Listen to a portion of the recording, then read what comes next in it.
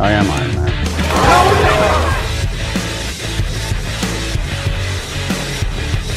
Hello there.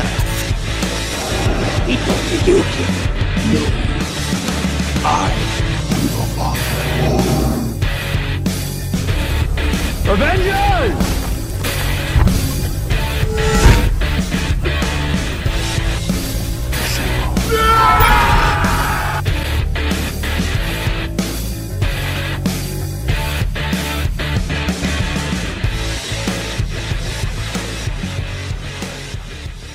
All right, what is this, episode 10, I believe? Is it? That's a fitting episode 10. Yeah, for this. So for those listening for the first time or returning listeners, this is Stars in Marvel, episode 10. Today we're going to be reviewing, breaking down, giving our theories on Thor, Love, and Thunder. And I wanted to start off real quick by saying we almost got to our 35 subscriber goal at 34. Yep. So thank you to anyone new. And if you can help us get to that 35, just one more click. One more. So consider subscribing if you like the video. Just another. All you got to do doesn't cost anything. Yeah, it's free. Free's for you. So it's always going to be free. Maybe. Always for now. No. But yeah. So Thor, Love, and Thunder. I gave my quick review that's in our short that's on the page. Yes. I really liked it. I enjoyed the movie a lot. I don't think it's a better film than Ragnarok. I think Ragnarok is definitely a better quality film. I stand by. I could see myself rewatching Love and Thunder more though. Like a background filler nonsense movie that I could easily pop on and hang out and watch with. Yeah, I feel like that's the Thor, like especially Ragnarok and this, I could totally see. Like I've watched Ragnarok a million times, and I can totally like see me putting this in my like repertoire of just movies where I'm like, I don't know what to watch. I'll just put on Love and Thunder, or I'll just put on Ragnarok, or it was a very easygoing movie. It had some deep parts in it. It had some things you kind of had to like know and or think about. But other than that, I mean, I really enjoyed it. Like you said in your review, it wasn't as good as Ragnarok. But it was definitely and that's a good point what I expected too. Like, Ragnarok's been out a lot longer now than I probably think. And I've watched it enough. Right? Yeah. I've watched it enough that when Love and Thunder's on Disney Plus, I'll just throw that on because it's the new thing and I enjoy it enough. That's the cool thing. Like same thing with Multiverse of Madness, these movies that are Phase 4, but we're back at the classic MCU level of Marvel. It's a repeat factor that I can enjoy a little more. I guess no spoilers. I forget what we did with Multiverse of Madness. Yeah, I think we'll do spoiler. I mean, we can't really. Okay, so basically, so big spoiler warning for this movie. If you're watching this, I feel like you've probably watched the movie already. So or listening, we are on Spotify and Apple Podcasts as well. Agree. So full spoilers. Movie. I don't know. I guess I would just start from the kind of beginning and even with the trailer. So the trailer, you get to see I think a thing that's kind of a shame is, and I'm not trying to be negative, just real quick, but you get all the Guardians of the Galaxy stuff pretty much in the trailer. Yeah. But you just get more of it in the movies, but it's just that one scene. Mm-hmm. But it really is it's just nice to see Guardians of the Galaxy. That's so great. One of my notes here was it was cool to have the Guardians in the movie, but I'm glad they weren't the main cast in the, you know what I mean? Yeah. It wasn't Thor and then the Guardians are also there. It was kind of catching up from Endgame, where Thor's been, what he's been doing. But the Guardians were, in the first probably 10 minutes of the movie, if that. And I think it was the perfect amount too. It's just funny to I don't know what to say, but I think it was a really good amount too. It was a lot of fun. Peter Quill, Star-Lord's just being Star-Lord, and just the gang, that's just the gang hanging out. And I just loved it. I love Thor trying to be a monk, and it just didn't work. I thought it was cool. So, when he's meditating on the mountain, and then they call and get him, and he pulls Stormbreaker out, and it's got roots hanging from it. And then he rides it like Korg had asked him in the beginning and Ragnarok. He's I thought that was so freaking funny. I know that he jumps on Stormbreaker like a freaking witch on a broom. Oh yeah, and just rides it. Like I'm like, what is happening? Well, that was a callback from Ragnarok because Korg goes. He said something like or Thor's like, I missed my hammer. I used to fly with it. He goes, you ride your hammer? He's like, does it pull you off? I just thought it was a funny. That's a good callback. I did not recognize that. That's a good callback, yo. But no, it was a funny dude. Chris Hemsworth he can be Thor as long as he wants to be. Like I love the direction they've taken with Thor because the first two movies were as serious as you could get. You know what I mean? Like, I mean, obviously there was some like, the first one had like the fish out of water feeling of, Thor's on Earth and he's never been on Earth before and yada, yada, yada. But the second one, I don't even think I've seen the Dark World all the way through.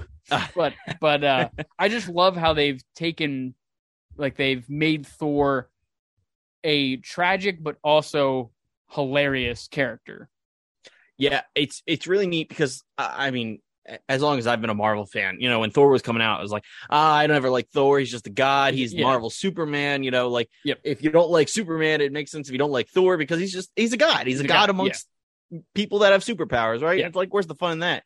But the thing about it is Thor 1 and 2, it like confirms that logic. It's like, yep, it's just Thor being Thor. He's next level. It doesn't make sense. Yeah. But then Ragnarok and Love and Thunder make the character so much more likable. You look past that quality. Like, you look past he's a god amongst men. It's like, no, he's just a guy. He doesn't know what the frick he's doing. Yeah, he is a god, but he's just a dude that's like, I've been alive for 1,500 years, and I don't know what my purpose is yet. Like, I thought it was to, just be a warrior, and now he's like, well, I am a warrior, then I saved the earth 1 billion times, now what do I do? Like, and so, like, okay, so speaking of purpose, I'm just gonna jump right into Gore, man. Gore the God Butcher, Christian Bale. That was so bittersweet, and the reason I say that is because he was one of the coolest, best villains we've ever got. I think the one thing I saw from other reviews and that I think is true, it does not actually like waver the movie for me, but I think it's true that Gore's scenes plural has that like COVID pandemic effect. Like, he's really on screen with a couple of people at a time. Yeah. And I think it's a little unfortunate because he was such a good villain. Yeah. I wish we'd have gotten a little more, like a little bit more of his going on a rampage of killing gods. Like, they showed like screenshots and stuff, but like apparently they filmed scenes of him killing other gods. They just didn't make the cut. What I liked so this movie is very short. It's the shortest phase 4 and shortest in quite a while. I forget the numbers, but it's a very short movie in comparison to other Marvel movies. Yeah. And I like it. Like, I don't think the length bothers me that it's short, but if I got more, I wouldn't complain either. Like, I think that's the thing. And that was the thing I was hinting at before we started talking is I was listening to a review this morning, and the person was like, did you realize that we technically saw Gore kill one guy? Yeah, and it was that first guy. Yep. And it's just kind of a funny thing to be like, we saw the God Butcher only kill one god on screen, and that is kind of a bummer, especially knowing if they did film those other scenes. Like, I think that would have went a long way. Yeah, I would have loved to seen the like giant beast that they showed up to, that big giant skeleton beast. Like, I would have loved to seen that. Like, that would have been so cool to the one where they find the hell's her name, Lady Sif. Yep. Sif's on the at its feet, basically. That would have been awesome to see that. Any really just even like a montage of death would have kind of been like, and it could have been like done in a weird comedic way, like a dark humor. Yeah, like a Rocky like montage type thing where he's like like they could have even played the rising up back on the and just okay. Christian Bale speaking of, dude, this soundtrack was amazing. Oh my gosh, Guardians comparing the Guardians soundtrack. Like and to be fair, I don't know if I think this might be the first Marvel movie that's outside of the Guardians universe that has a full soundtrack of songs and not just that isn't just like originally composed music. Right. And don't get me wrong, love the originally composed stuff, but man, does the soundtrack Guns N' Roses, Sweet Child of Mine was in the trailer, and I want to talk about that later. But Guns N' Roses' Sweet Child of Mine's in the trailer, and you're like, okay, well, that might show up in the movie because Immigrant showed up in Ragnarok from the trailer. But like there was just song after song. Like I'm sitting there, I forget what plays when they go to not Olympus. I forget what it's called. Oh, Omnipotent City or Omnipotent City. And I forget what the song was, which one played. I have the soundtrack right here. It was either it was Paradise City by Guns N' Roses. And then Welcome to the Jungle. I think that was playing when they were fighting in New Asgard. But like there was just so many good songs, and I didn't expect it. I think that's the funny thing. Guardians of the Galaxy, like we're gonna go into Guardians 3, and I'm gonna be like, what is the heavy hitting soundtrack? Exactly. Like? Yeah. Whereas this, I was like just blown away. Yeah.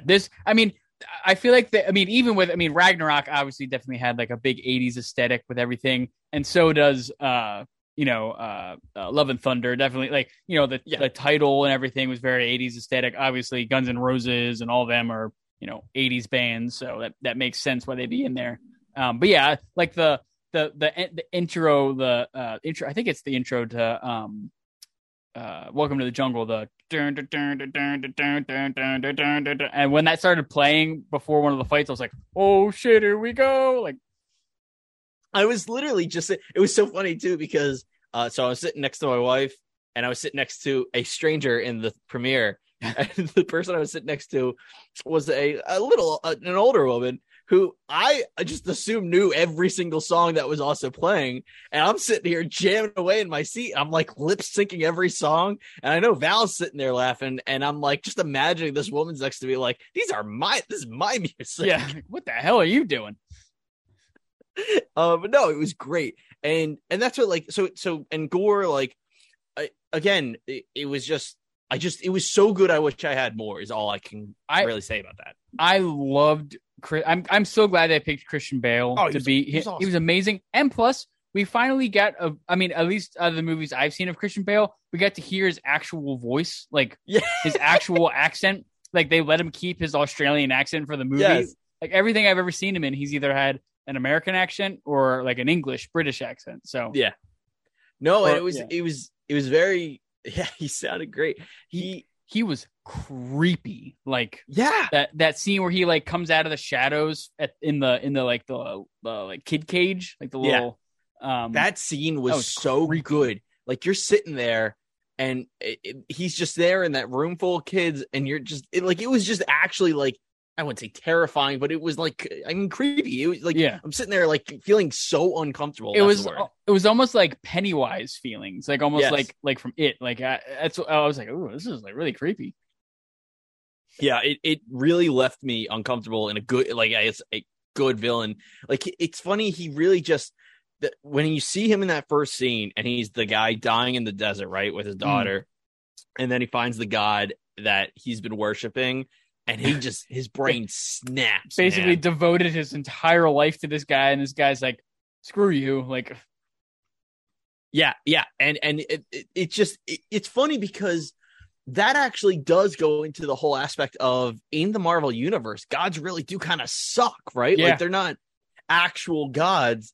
But like I liked, he wasn't, he was very Thanos-y, right? Like, and that's kind of like a compliment to a villain in the Marvel universe, is he wasn't wrong, right? Like the gods in the Marvel universe are horrible people. All those gods at Omnipotent City were just, but maybe you just can't go around slaughtering and doing genocide, you know? Yeah, like that's a little, that's the thing. A little over. I mean, that's the Thanos. Yeah.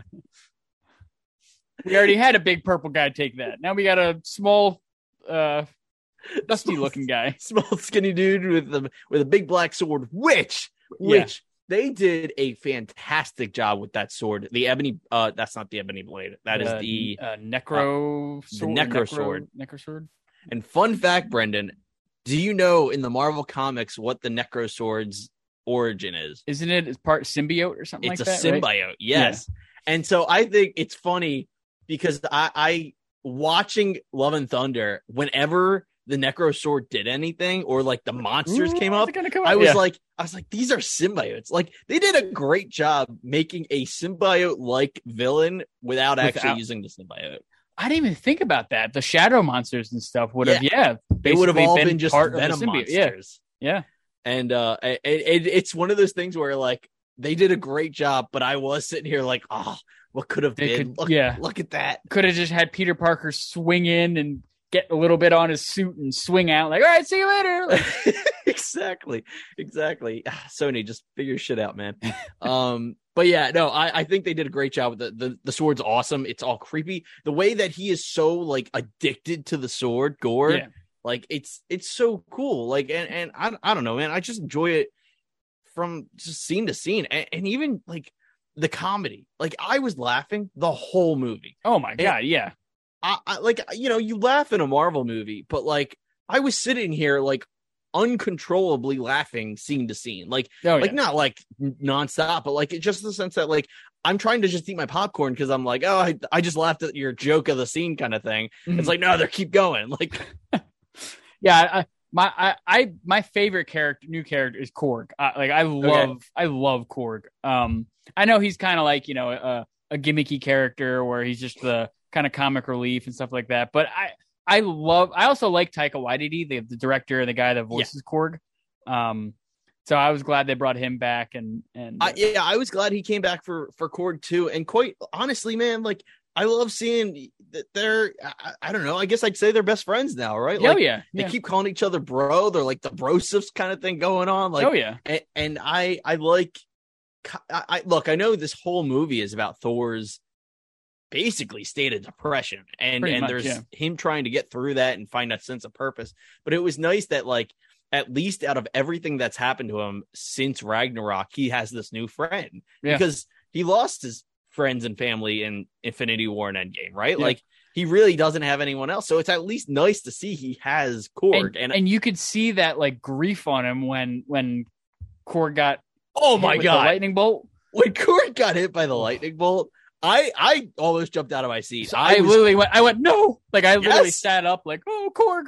Yeah, I was, and the moment, and it was one of those things where like split second, like you have a whole discussion with yourself in your head. Yeah. The moment it happened, I was just fully like, oh my God, that's a very good death. Like for a movie, like that's a great death. That was something I was not expecting at all. I mean, it was on the level of Agent Coulson in Avengers. Yeah. Like a person that is just well known and loved by the audience and has zero impact on the story in reality. Like killing that person is going to affect your audience so harshly and then not have any impact on your story. It's such a good choice. And so I fully believed in the moment he was dead. Same. And then obviously, you know, you hear him talking and he's like, oh, as long as it doesn't hit my face, I'm pretty good. Like I'm all good. I know. And I loved how he didn't know how it worked either. He was like, apparently it's just my face.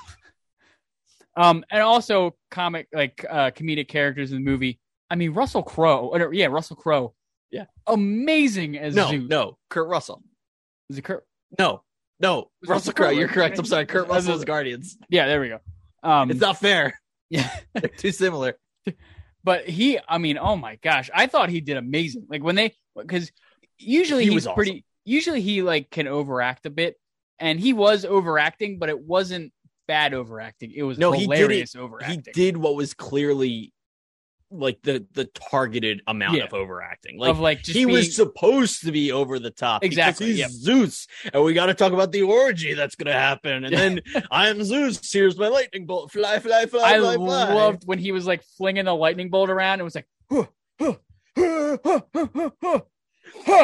lightning bolt. You can't have it. It was just like. It was he does that whole show like, oh, this is the magic of the lightning bolt that I will bestow to you. Psych, it's fine. You can't have it. I also loved that. Oh shoot! Oh my God, what was I just gonna say? Zeus. I loved.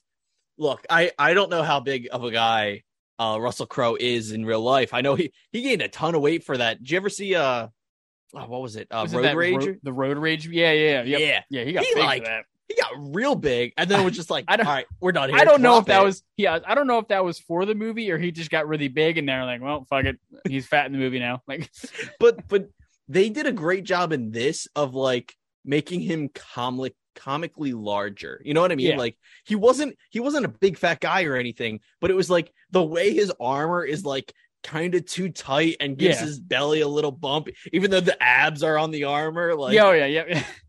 I love when he walked down the stairs to see Thor and he like lifted his skirt and like danced down the stairs. Like he really was. He played it so over the top, but it was so good over the top that it was worth it. It was just God, like I said in my mini review, but the actors worked so well together in this movie. Oh, yeah. Every single time. Like whether it was Russell Crowe and I'm already doubting. It's Russell Crowe, right? That's the one Russell Crowe. Yeah, Russell Crowe. Whether it was Russell Crowe and Chris Hemsworth, or whether it was Taika Waititi and Chris Hemsworth, or Natalie Portman jumping in and joining the whole gang, like she fit like a glove. She got yoked for this movie. She was jacked. And dude, her with Valkyrie, Tessa Thompson, I believe. Thompson. Her name. Yep. Dude, Natalie Portman and Tessa Thompson playing newfound best friends. Oh my gosh, it was amazing. Yeah, they were great. Like when Valkyrie's going through like her arsenal of what she's bringing on, and then is that a grenade? No, it's a Bluetooth speaker. Like yeah, and then they were just like a head bobbing. It was so good. I was laughing so hard. I enjoyed all of it. Like the just goofiness of it. It made me so happy watching this movie. Oh yeah. I did like how they kept kind of true to the comic of Jane Foster being Thor, where she had cancer and then Mjolnir kind of called out to her and so I thought that was really kept her alive, sort of. Yeah. Yes. And I know the comic where Thor loses his hammer is really cool. And then I actually never, I know the transition to Jane getting the hammer, but I never found out why she got the hammer in the comic. But I just wanted to say I loved what they did for the movie. It was so good that in the whole narration of Korg style thing they got going on, and he's telling the love story of Jane Foster and Thor, and then all of a sudden you just slip in that Thor accidentally put like an Odin spell on Mjolnir was awesome. Yeah. Oh yeah, it fit well. I mean, it was a quick way they could like slip it in how Jane could get that powers, and it fit the story well, especially with what happens later with Thor and the little Asgardians and everything. So it made sense. I agree. So one other thing I wanted to bring up while we're in Omnipotent City and the comedy and all that stuff, a key aspect to how they got there. I was worried it was gonna run its course a little thin, but I enjoyed it. Oh, now I gotta sneeze. Oh, there we go. Sorry. The goats. Oh my gosh. Yeah. Yep. I that might be one of the best running gags in a Marvel movie. That I did think too it was going to get old, but it did not get old. Like it got funnier each time, I thought. Every time I had just forgotten about them is when I would hear them screaming and run back on stage. Yeah. It was perfect. And that's what I got to give Taika Waititi credit. I mean, he's obviously great. It's not like I'm, hot take or anything, but his timing on scenes was so good. And that's what just another, you got these stupid goats that do nothing but scream. No one likes them except for Korg and Thor. Yeah. I love what it was straight out of almost like Rick and Morty when they arrived at the Shadow Realm and they're like, okay, let's head on down. And then they go 2 feet and then they ram right into the planet. It was straight out of Rick and Morty. It was straight up the mini planet from the episode where Rick's on the run. Yeah, it was they're going to the and when they landed on the planet, it was just perfect timing. It was so funny. I thought it was so funny. And then them the fact that they were literally just giant goats and you hook it up to Stormbreaker and now we got this magical transport ship. I loved it, and it was just I like I said, it just never got old to me. I also loved that they almost gave Mjolnir and Stormbreaker personalities. Stormbreaker was jealous that Thor wanted Mjolnir back. Like I thought that was pretty good. I thought that was another good running bit in the movie. Like I like the idea that they're sentient enough to have this kind of bit going. Yeah. They're not obviously alive or whatever, but they have sentience. And I do want to say, all right, to cut to the ending just a little bit. I think the thing I disliked the most about this movie was I was like heartbroken that Thor gave up Stormbreaker. I know, right? Like I love Stormbreaker. Like, what are you doing? I was like, I love Stormbreaker. I mean, Mjolnir is cool, and it was your first hammer, but Stormbreaker's exactly. Awesome. Like it was like I know you went through a lot with Mjolnir. It was technically a gift from your father, and obviously the stuff with Jane happens, and it's like, but Stormbreaker is yours. Like you made Stormbreaker. Like, if anything, I feel like Mjolnir is who you passed down. Like, yeah, exactly. Yeah. Oh, it hurt a little bit on the inside for me. Part Groot, part Peter Dinklage, whatever he was, magic. Like Yeah, exactly. And that's what I just thought that was funny because I did enjoy in the movie like Stormbreaker not like listening to Thor or not be like, and like it would float up next to him like and just turn like almost like a jealous girlfriend like what are you doing? Like the scene where Thor decides that he needs to have a conversation with Stormbreaker and he's like, "Here, I think it's about time you had your first beer." And he just dumps some beer all over the hammer. I'm like, what are we doing? It was such a weird like, I mean, we never really they never really explored that relationship Thor had. I mean, it is like they kind of did in, well, that's not true. In Ragnarok, after you talked about like after his hammer gets broken and he's on Sakaar and he's like talking to Korg about the hammer and all that, and he's like clearly emotionally like distraught. Like it's also the idea that like you could be attached to anything and be emotionally depressed or distraught afterwards. Like it makes sense. Yeah. But then in this movie, they're like, oh no, it's basically a relationship that he fully lost. I loved how Stormbreaker stayed broken and like and like Jane could like shoot it off into it's scattered pieces and like almost use it as like bullets and then it all come back together. Like that was really cool. Jane, so I forgot we were talking about that before we cut. Jane, the mighty Thor, Jane Foster, Dr. Jane Foster.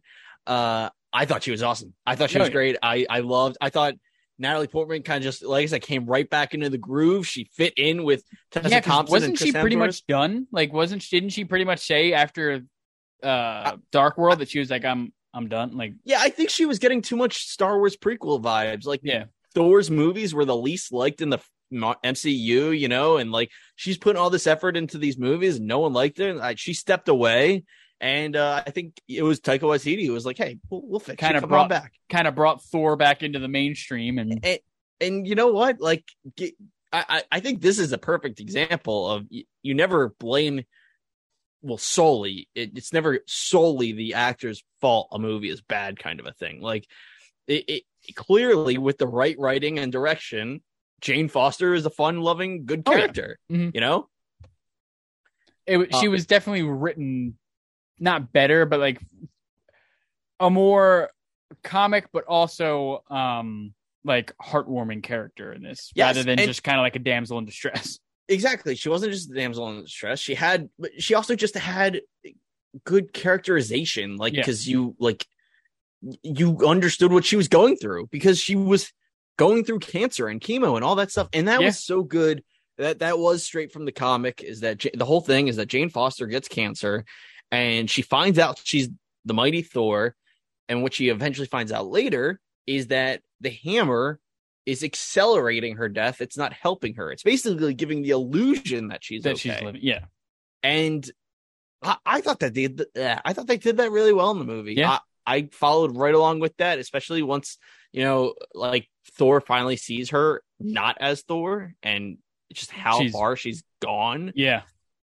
It got pretty emotional. Emotional. And this movie really the cancer issue got very real at parts. And then the conversation between Thor and Jane, like about what was right and what she had to do, what she could do, and that was her decision. Like it was sad, man. It was a sad scene. Yeah. I mean, it was a good a good representation because we've never really had. I mean, have we had like that like cancer in the MCU other than Peter Quill's mom? I was just about to say, I think just Peter Quill's mom who died of cancer. Yeah. Well, and then Uncle Ben of unknown causes for now. Yeah. No, but I think it's really rare that we get these like super serious topics in the MCU, and it's just what's interesting is that in a movie that is so comedy driven, like just absolutely a comedy. Oh yeah, as one of the heavy hitting emotional scenes in the whole universe. Oh my gosh, yeah, that ending was just completely like I was almost in tears. Like, I agree. I was holding back, man. It was sad stuff, and the idea that I mean to cut to the ending, the idea that she knew Thor needed her enough that she was like, "This is I gotta go, man. I gotta go." And that realization when she sees him or he sees her, it's like, oh, it's soul crushing. Yeah, he's like, "Wow, you are very like this is literally killing you." Like, yeah. One thing, well, two things. One quick thing I wanted to bring up. I loved that they brought Heimdall's son into it. I don't. Axel. I didn't know if he was like. I didn't know he was like. Is he a character in the comics? I have no idea. Okay, I don't know if Heimdall's a character in the comics. To be honest, my Thor knowledge is not very fairly minute. But I loved that they brought Heimdall's son in. I thought that was pretty cool. It was neat. I liked that he had power, but he didn't know how to use it because, it's like, oh, this is cool. Like you can have that the messenger conversation. I thought was fun. Like those scenes are good. Especially when Valkyrie's like messing with Thor and he's they're wiping his But I started freaking out in my seat, and Kayla was like, "What the fuck are you doing?" Like when they mentioned eternity, I was like, "Holy shit, they're bringing eternity into this!" Like I was like, "Oh my god!" Like. What's funny, Brendan? I heard it and it didn't even hit me until I saw him. And I'm like, oh my God, I've seen that guy. Like, they brought this guy on the screen. I was, cause this, it makes a lot more sense now with where they're going with like the Celestials and all those, bringing in the gods and everything. Like, which hard stop, gonna have to cut you off there real quick. Yeah. I know where you're going. Because in Omnipotent City, the Celestials being there, man. Oh yeah, they were just hanging outside the temple or whatever. Yeah. Oh, and they also they made a reference to Jesus being there. Did they really? Yeah, I don't remember that at all. What was the reference? Thor was walking in like to Omnipotent City with them, and he's talking to Korg. He's like, "Oh, you're gonna love it." He's like, there's Zeus is here. Hercules, all these guys, some carpenter guy that everybody says is pretty cool is here. And oh my gosh, I read about that and I still didn't get the. Oh my gosh, that's so funny. That's so funny. I was like, so Jesus is just chilling with Zeus and so MCU canon. Jesus is in MCU canon. So Jesus is an MCU canon, also a dick like all the other gods. Exactly. Yeah. That's really funny. I can't believe I missed that. That's so good. Okay, sorry. So we're talking about eternity. Oh yeah, I just thought I don't really know too much about eternity. That the review videos I watch and like they do a lot of like breakdown of the comics too, and I've been watching them just to kind of get more familiar with some of the deeper characters in the MCU that they might be bringing in soon, and eternity being one of them. But I didn't, because when they said like, oh, you what's the right word? Summon eternity, and then you get to make a wish. I was like, is that how eternity is in the comic? Like, I know he's like the being. I don't know. I know he's like the being of beings in comics. Like he's like he top dog. He essentially like I'm pretty sure he's the one that grants the cosmic user of what are they called? Captain Universe maybe. But like he gives he's all sorts of what is I'm trying to think of Genie from Aladdin. Unlimited power. I think is literally all I'm trying to say. But like he is like power. That's what now I'm thinking. Yeah, yep. But yeah, he is all sorts of powerful, godlike, and I think not many people level like level up to him. Yeah. And he's always been just a guy that like you rarely see, and when you do see him, you know shit's hitting the fan. Yeah. Because when they had said like I forget when it first came up, but he was like, oh, Gore's trying to get to eternity to wish all the gods away. And when they said eternity, I turned to Kayla. I was like, oh, and she was like, what? Like, what are you going? And I was like trying to tell her, but it was like in the middle of the movie, so I didn't want to be like, there's this thing called eternity, and he's like the ultimate god in the thing, and like. So I was like, I'll tell you afterwards. That's just a classic MCU couple, like someone explaining to someone else, like, here's what I just heard that you completely missed. Yeah. It's funny. I've been trying to rack my brain this whole time. I'm not going to remember it. I'll try to bring it up in another episode, but he's so rare in my years of reading Marvel comics. I've on the top of my head, I've only actually come across him once in a comic. Oh, wow.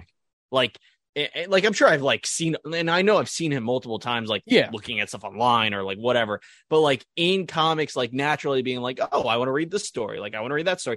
He's only shown up once. And it's just, that's how rare and how powerful he is. And it's just kind of a cool, it was cool that they brought him into the movie. Yeah. Like I was one thing I was not expecting them to bring into the movie. No. And it's it'll be, I'm really curious if Eternity comes back, and I'm really curious. So we're at Eternity. Let's talk about the ending in full force.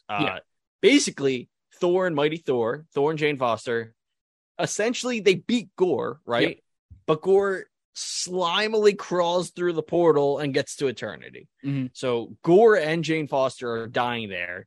Gore gets his Eternity wish, and he wishes for his daughter to be alive. And Eternity turns into the daughter. Yeah. So which I thought was pretty cool. Very cool. Very curious about the future. What I read extreme MC, like extreme comic consumers have said that she's the embodiment of love. Apparently there's like in the comics there's embodiments of each emotion or something like that Eternity creates.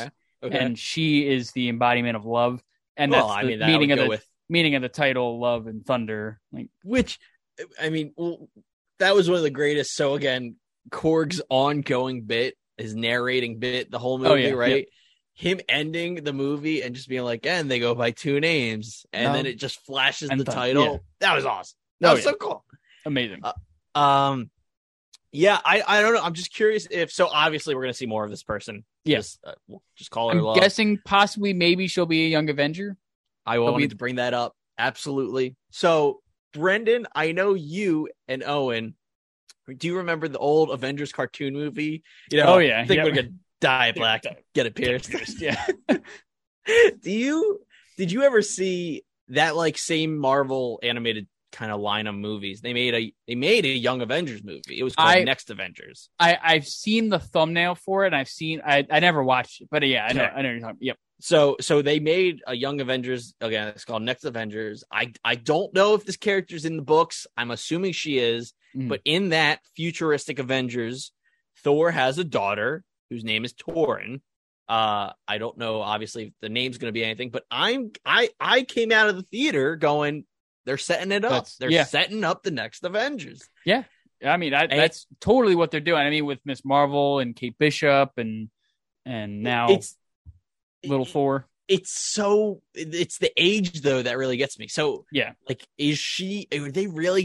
are they so long-term? Like how old do you think she is? 6? Probably. And also fun fact, that's Chris Hemsworth's real daughter. That is very cool. I saw that today. That was awesome. That's very sweet. But that's what, like, so my question is, like, are they really setting up for, like, in the next 10 years, we're going to get this person? Yeah. I mean, the girl that plays Kate Bishop, I believe, is probably in her mid-20s. I think she's like 23 or 22 something like that. Haley Steinfeld, isn't that her name? Or sounds right. Stenfeld, something. And then the girl that plays Kamala Khan. She's like 16 on the dot or something. I think she's older than that. I'm pretty sure I saw that she's like 25. No way. Looks really young on that. I'm going to look it up right now. Which I will say to the audience, anyone listening right now, we will have our Miss Marvel episode 5 and finale episode 6 recap as one video this week will be coming out on Friday. Yes.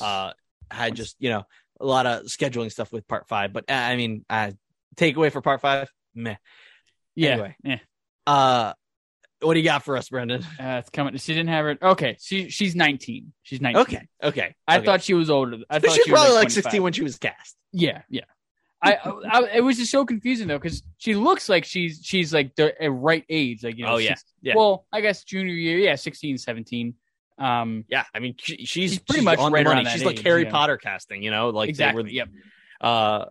No, dude, they're definitely setting up some big old Young Avengers thing, but it's these, like, the thing with Love is she's too young. I mean, we saw her kicking ass with Stormbreaker, so you never know. But and she does have some sort of like I-beam powers because she like shoots like a I-beam at Thor.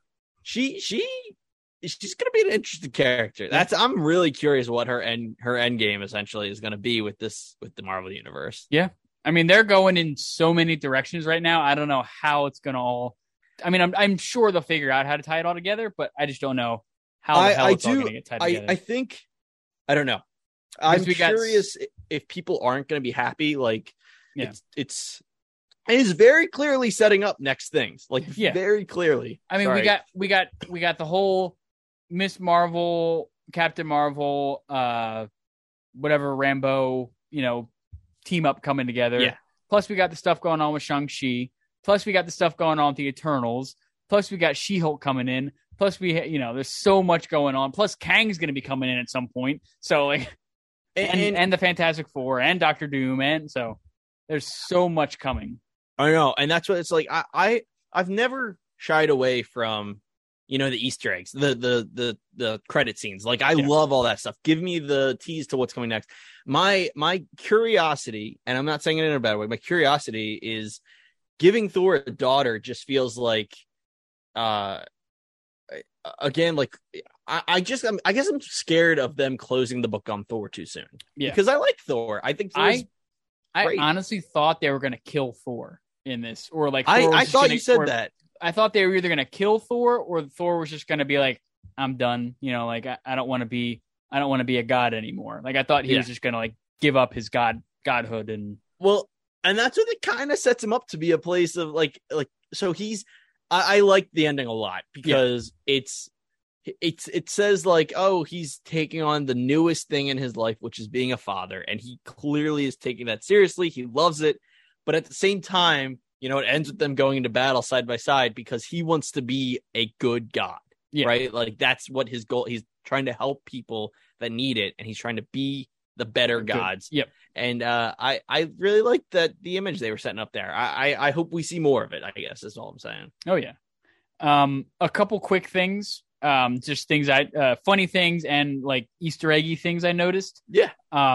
In the whatever like temple or whatever it was that the Eternity was in, like the gateway to Eternity. Yes. Yeah. In the background there were statues. And they were statues of Mistress Death. Oh shit! What the hell's the guy's name? Really? There was someone else there. I forget who it was. One of the Celestials. Yeah, I know the Celestial because the head of a Celestial comes down at some point in the fight. Yep. Uatu was in that. His head was one of the really? busts. Yeah, it was one of the heads. Brendan was paying way more attention than I was. I was too much. I honestly, this was also from the breakdown I watched. I did notice it, but like this was also a lot of them were from the breakdown I watched. So I'm not taking full credit. It's all good. I really enjoyed that scene when Thor gives the powers to the kids. He's like, "You guys and your new weapons will be worthy for a long time." Yeah, that was pretty. Yeah, I loved it. Yeah. I thought it was a great fight. I thought it was a funny scene. But anyway, I really enjoyed that scene a lot. I didn't notice these things. Yeah. The idea of Mistress Death. Yeah. After Thanos is over. Exactly. That's huge. I mean, because that was the whole point of Thanos going on that embarkment in the comics, wasn't it? Was to just woo Mistress Death. Could be. Throwing it out there. The only other person that likes Mistress Death. Mephisto? It's Deadpool. Oh, Deadpool? I can see Deadpool that. and Thanos always had that like love triangle thing with Mistress Death. They were both trying to woo who, because Deadpool, they always set it up in the comics like Deadpool is it's like you and the guy she told you not to worry about, and Deadpool's the guy she told you not to worry about, because he's like Thanos is trying to impress Mistress Death, whereas Deadpool is like, I don't really give a shit because I can't die. Yeah. He's like, you can't do anything to me. Exactly. One more thing that came up in there was the head of the Living Tribunal. It was that 3-headed figure. Yeah, from Loki. No, that was a different. That was a different. Oh no, you're right. I got you. I forget what they were called, but no, that was the timekeepers. That yes, yeah, there was a weird statue of. No, but the head. We haven't seen the Living Tribunal in a movie. There was a split second of it in Doctor Strange and the Multiverse of Madness, like when they were going through all those different multiverses. Like when there was like a world of just all floating head of the Living Tribunals, but so they're like, I don't think that's going to be something that ever really makes a big appearance in the MCU. I think they're just kind of like teasing it. I don't know. We'll Two back-to-back cameos though. That could be something. Could be something. Maybe a Secret Wars cameo or something like that. You never know. Which I don't think we've talked about this on the podcast yet. So maybe to end this episode, talk about the fact that Marvel is going to San Diego Comic-Con at the end of the month, and that's exciting. Ooh, yeah. That's gonna be good. There's gonna be some big reveals there. Yeah. Other stuff for Thor: Love and Thunder, though. I'm going through my list. I don't really have too much else. The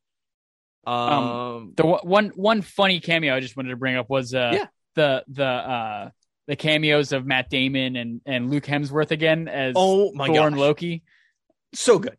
And then Melissa McCarthy as Hela, and her husband was the director. Like Melissa McCarthy's husband was the director of the plays. Oh, I didn't know that. That's so good. He came out at the end. And then the guy that's in Jurassic Park was Odin, like the main guy from Jurassic Park, like the first one. Same Neil. Ow. He was Odin. Yeah. I knew I recognized him. I was looking at him too. I was like, I know this guy from somewhere. And then so that was the breakdown thing. Wait. Was that John Hammond or was that Alan Grant? Alan Grant. Alan Grant. Okay. Yep. I think John Hammond is the actor's unfortunately passed. I think away, he passed. That was goof on my part, folks. But that's so. Wow! And I just saw Jurassic World Dominion too. Wow. I mean, he looked nothing like he looked in a full Odin garb, but yeah. I mean, I didn't. I was looking at him in the theaters and I was like, I know this guy from somewhere. And then during the breakdown, they were like they like showed who everybody was. And you know what was great about that was like I'm laughing like, oh, it's the. I remember reading that they were going to do a play scene again. They're doing the play scene again. I'm laughing. I'm enjoying it. Melissa McCarthy comes out. I'm like, wow, this is great. And then what was really funny was after the first battle on New Asgard, and then Matt Damon shows up again. Oh, yeah. He's like, what are we going to do? And I'm like, you guys, you don't get two of these. Get out of here. That was pretty good. That they keep wanting to do like different plays. Like, oh, we can now do this battle. Like, how should we? How should we get started on the scripts? And like, I was so I immediately laughed at that just because again I was like, no, you guys are done. Oh yeah, just get out of here. Do you want to talk end credit scenes? Yes. So end credit scene. Holy shit! You know what's funny? I remember talking to Val. I don't believe we talked about it, but before Thor: Love and Thunder came out, I was like, okay, Zeus is obviously in this movie. Like Hercules has to be in this movie. Yeah.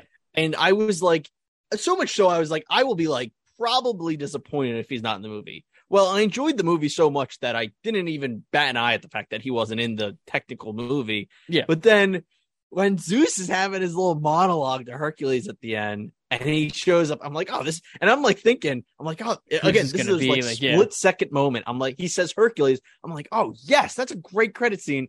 And then you see it's what's his name from Ted Lasso. Which I haven't watched that yet. No, I haven't watched Ted Lasso. I still have to watch it. Yeah.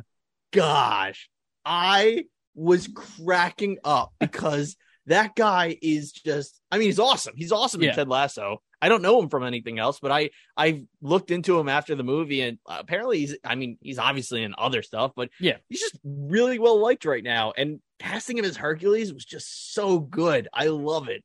Is Hercules an enemy of Thor in the comics, or are they kind of like back and forth type thing? From what I know, and I know Hercules a little bit. From what I know, Hercules is just another guy in the Marvel universe. Yeah, he's not an enemy. So like, I think this totally sets it up very much as like the frenemy fights in the first half of the movie, and then like they'll band together to fight the villain in the second half of the kind of like doing a more funnier version of Batman versus Superman type thing. Exactly. Like I definitely get vibes of like Ragnarok, like with Hulk, right? Like Hulk's obviously a friend, but they have the whole anti-fight thing in the middle. You got to work their way back to friendship. But yes, essentially what I was describing was Batman versus Superman.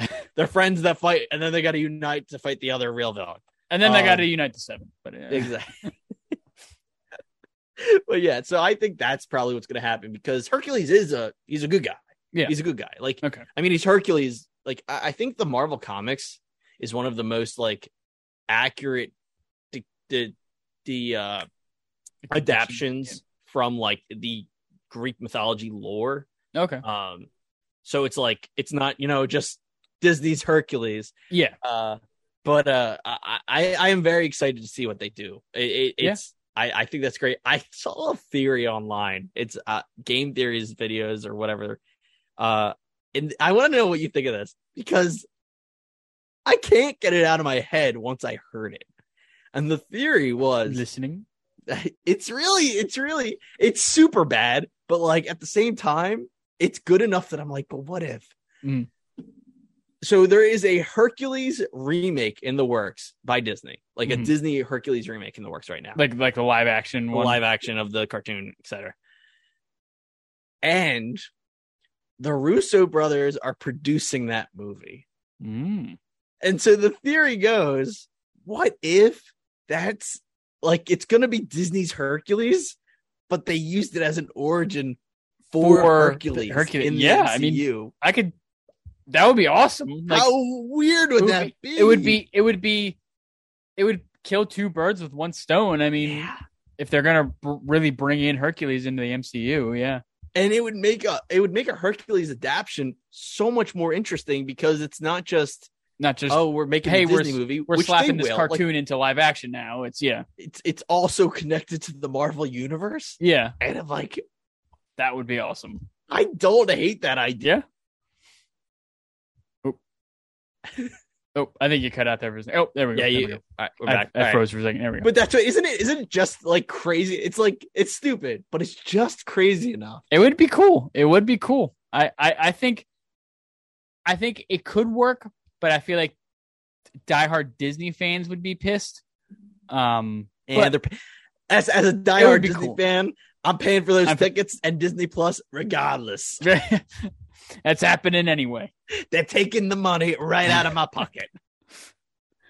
But yeah, so I'm very excited for Hercules and that actor who I refuse to look up, apparently, because I just keep saying that. I'm just so surprised. I mean, I don't know if they're going to do another single Thor movie. Maybe it'll be like a team up movie and Hercules will be in it, and I don't know what, but like, that's what they're going to do a Thor 5. Like, my buddy Will texted me over the weekend asking about the movie, and my biggest shout out to Will. My biggest complaint, wrong word. My biggest I think thing I said that worried him was that I think this movie has huge repercussions for Thor, but has almost no greater MCU repercussions outside of the Eternity stuff. Yeah.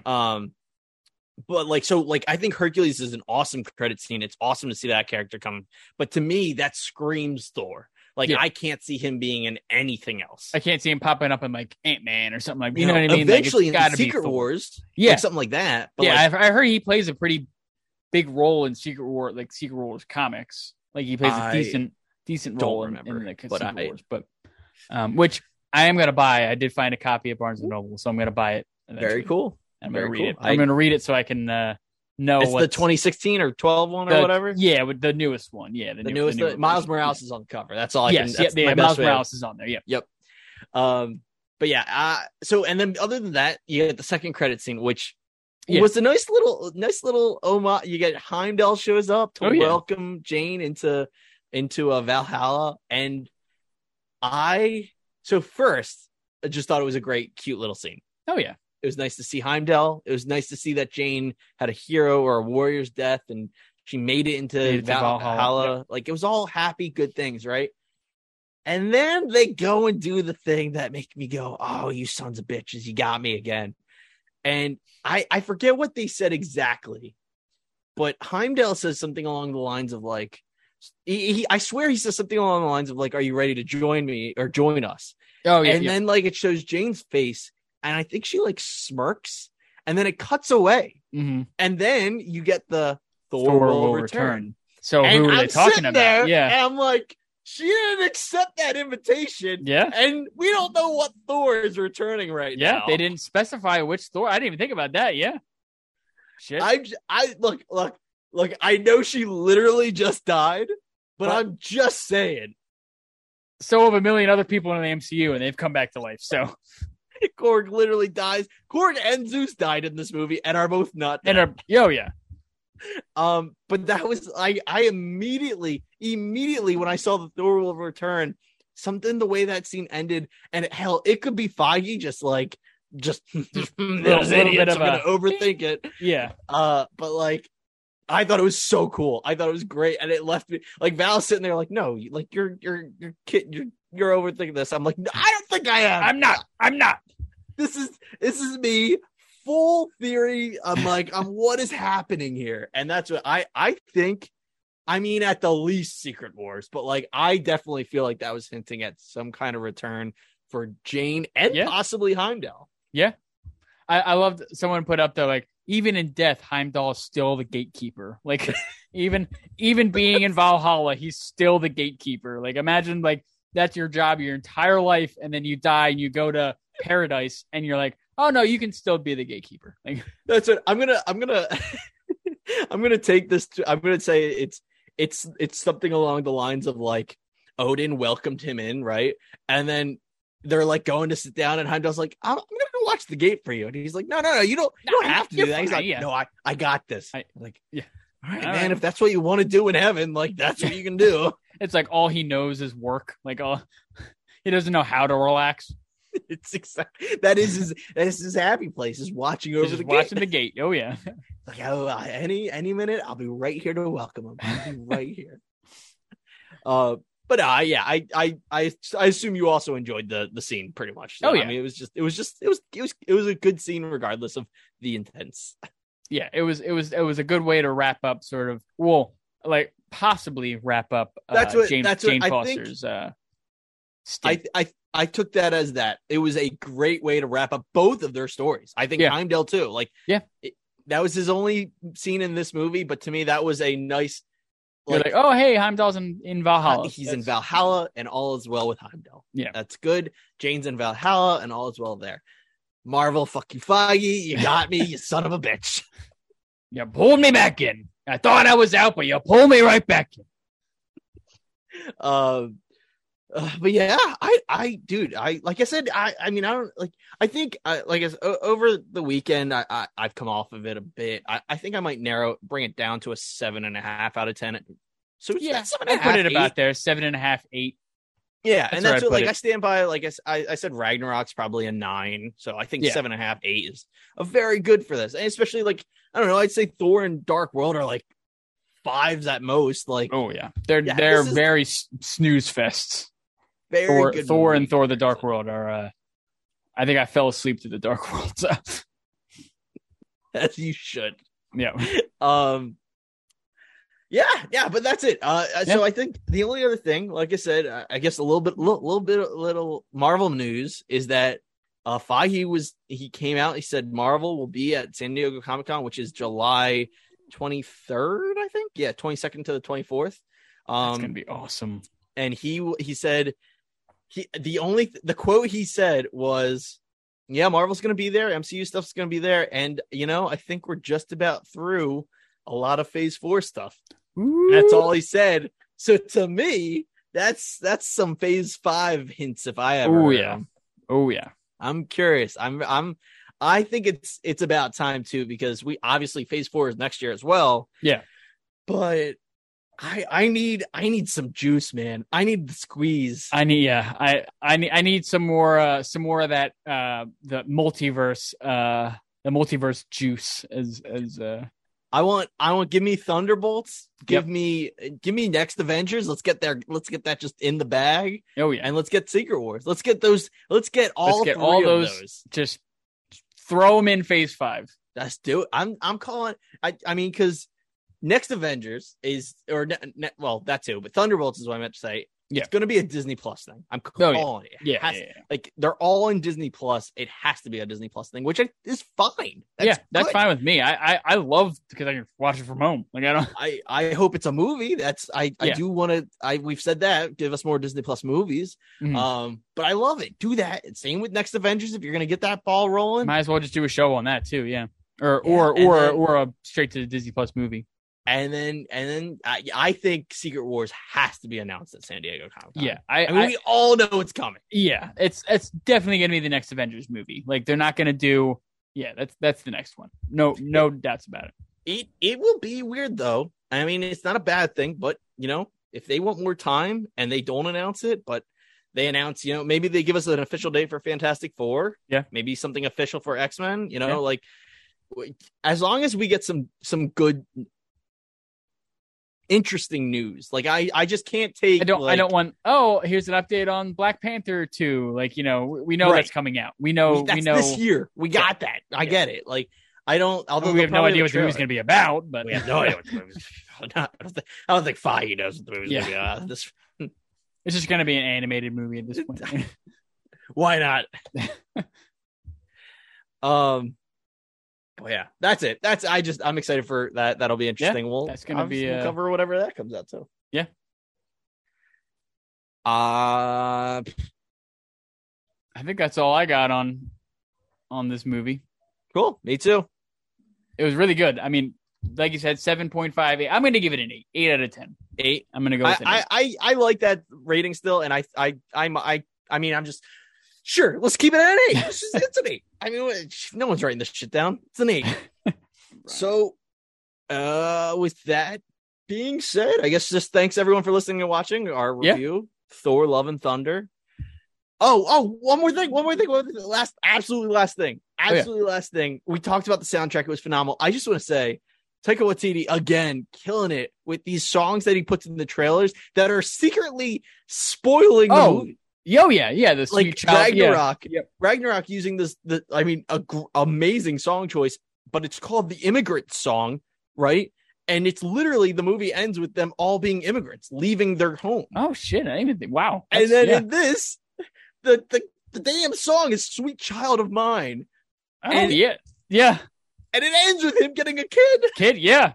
Oh, that's I just wanted to point that out. Taika Waititi is a master genius. And I even watched a video before I saw Love and Thunder about like a theory of like, oh, he did this so slyly for Ragnarok. Could Sweet Child of Mine mean something? And like none of the theories I saw were Thor would have a kid. But again, it's right there. It's in the song. Yeah. That's a pretty cool. I never put that. I mean, I kind of put together the Sweet Child of Mine after watching the review of it that I watched, but I never even heard that about the Immigrant Song. That makes perfect sense. Like them, being immigrants after Asgard was destroyed, and that makes sense. He is really good at what he does. You sneaky New Zealander. Make the Star Wars film, dude. You're supposed to make the Star Wars film. So excited. All right, I'm done. Yeah. Thank you. Yeah. Thank you, everyone, for listening and watching to Stars and Marvel. This is our Thor: Love and Thunder review. If you've listened this far, thank you so much. Like, subscribe, comment, tell us what you thought. What was your rating out of 10? Yeah, let us know. We'll be back this week with our part 5 and finale review of Miss Marvel, and then soon we will have a Obi-Wan Kenobi recap. We just have to get everybody scheduled. Did I tell you that Nick tore his ACL again? Oh, he did. Oh, gee. All right. Well, that might be pushed back for a little bit. things there's a reason things be pushing back, folks. That's so we'll get on that eventually. There's still a whole bunch of Obi-Wan Kenobi hype out there. So and then I'm just gonna throw this real quick out into this void of us. If the Star Wars rumor of Christian Bale coming in as Star Killer is true, not my first choice because I would have went younger, but I am certainly not complaining. No, yeah. I mean, with this performance as Gore, I could totally see him being an awesome Sith, apprentice. Agreed. Cool. Agreed. I just wanted to throw that out there because without Obi-Wan Kenobi, I don't know the next time we'll say Star Wars. Yeah, exactly. Yeah. All right. Thank you, everyone, again. Thank you. See you. Catch you on the next one.